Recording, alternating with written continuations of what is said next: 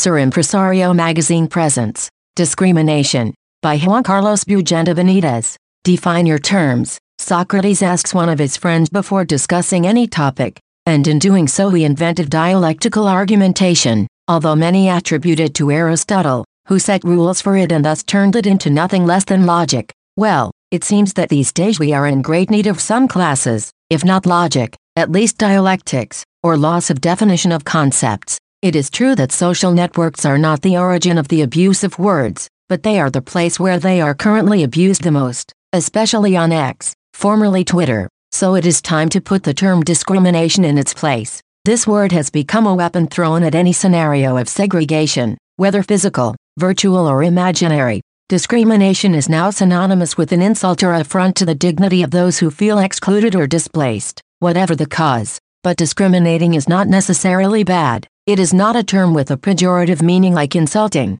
offending or attacking. Discrimination is according to the Ray. Selecting by excluding on the other hand. The majority of ex-epidemiologists only identify the verb as the second meaning of the Ray, giving unequal treatment to a person or group for reasons of race, religion, politics, sex, age, physical condition, or mental. But then is it bad to discriminate? It depends. Not even this second meaning is necessarily negative. When minors are prohibited from entering shows with explicit sexual content, erotic dances, movies, plays, etc., discrimination is occurring. When the sale of cigarettes or alcohol to minors is prohibited, it is discriminatory. When men are prohibited from entering women's bathrooms, yes, it is being discriminated against. When the circulation of cars is prohibited on certain days of the week for reasons of pollution, what do you think? It is discriminating. When a pink transportation system is created exclusively for women, it is discriminatory. And I go further.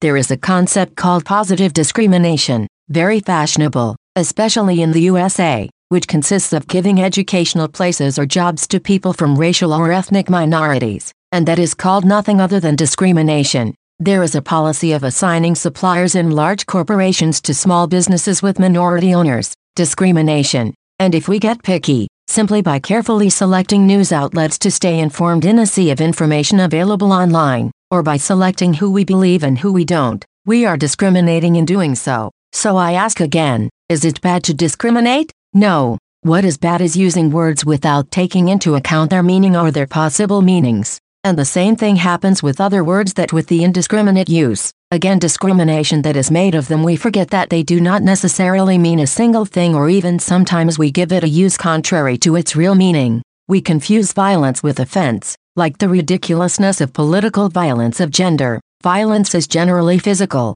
otherwise it is not violence, but verbal offense or aggression, but not violence. We say we are offended when someone says something contrary to what we think, even though there is no implied offense, and there are many other words that are used without knowing their meaning. Now what it is, since the discussion of which would be the best textbook to use for our students is fashionable, I would without hesitation propose for high school, the Contemporary Citizen's Manual, by Gram and Taki, for secondary school, the Dialogues, by Plato, and for primary school, a Dictionary of the Ray. And yes, this would also be discrimination. Copyright 2023 Grupo Editorial Sir Impresario. All rights reserved. Any opinion expressed in the various contents of this magazine and/or podcast is the responsibility of the person who expresses it and does not necessarily reflect the position of this publishing house.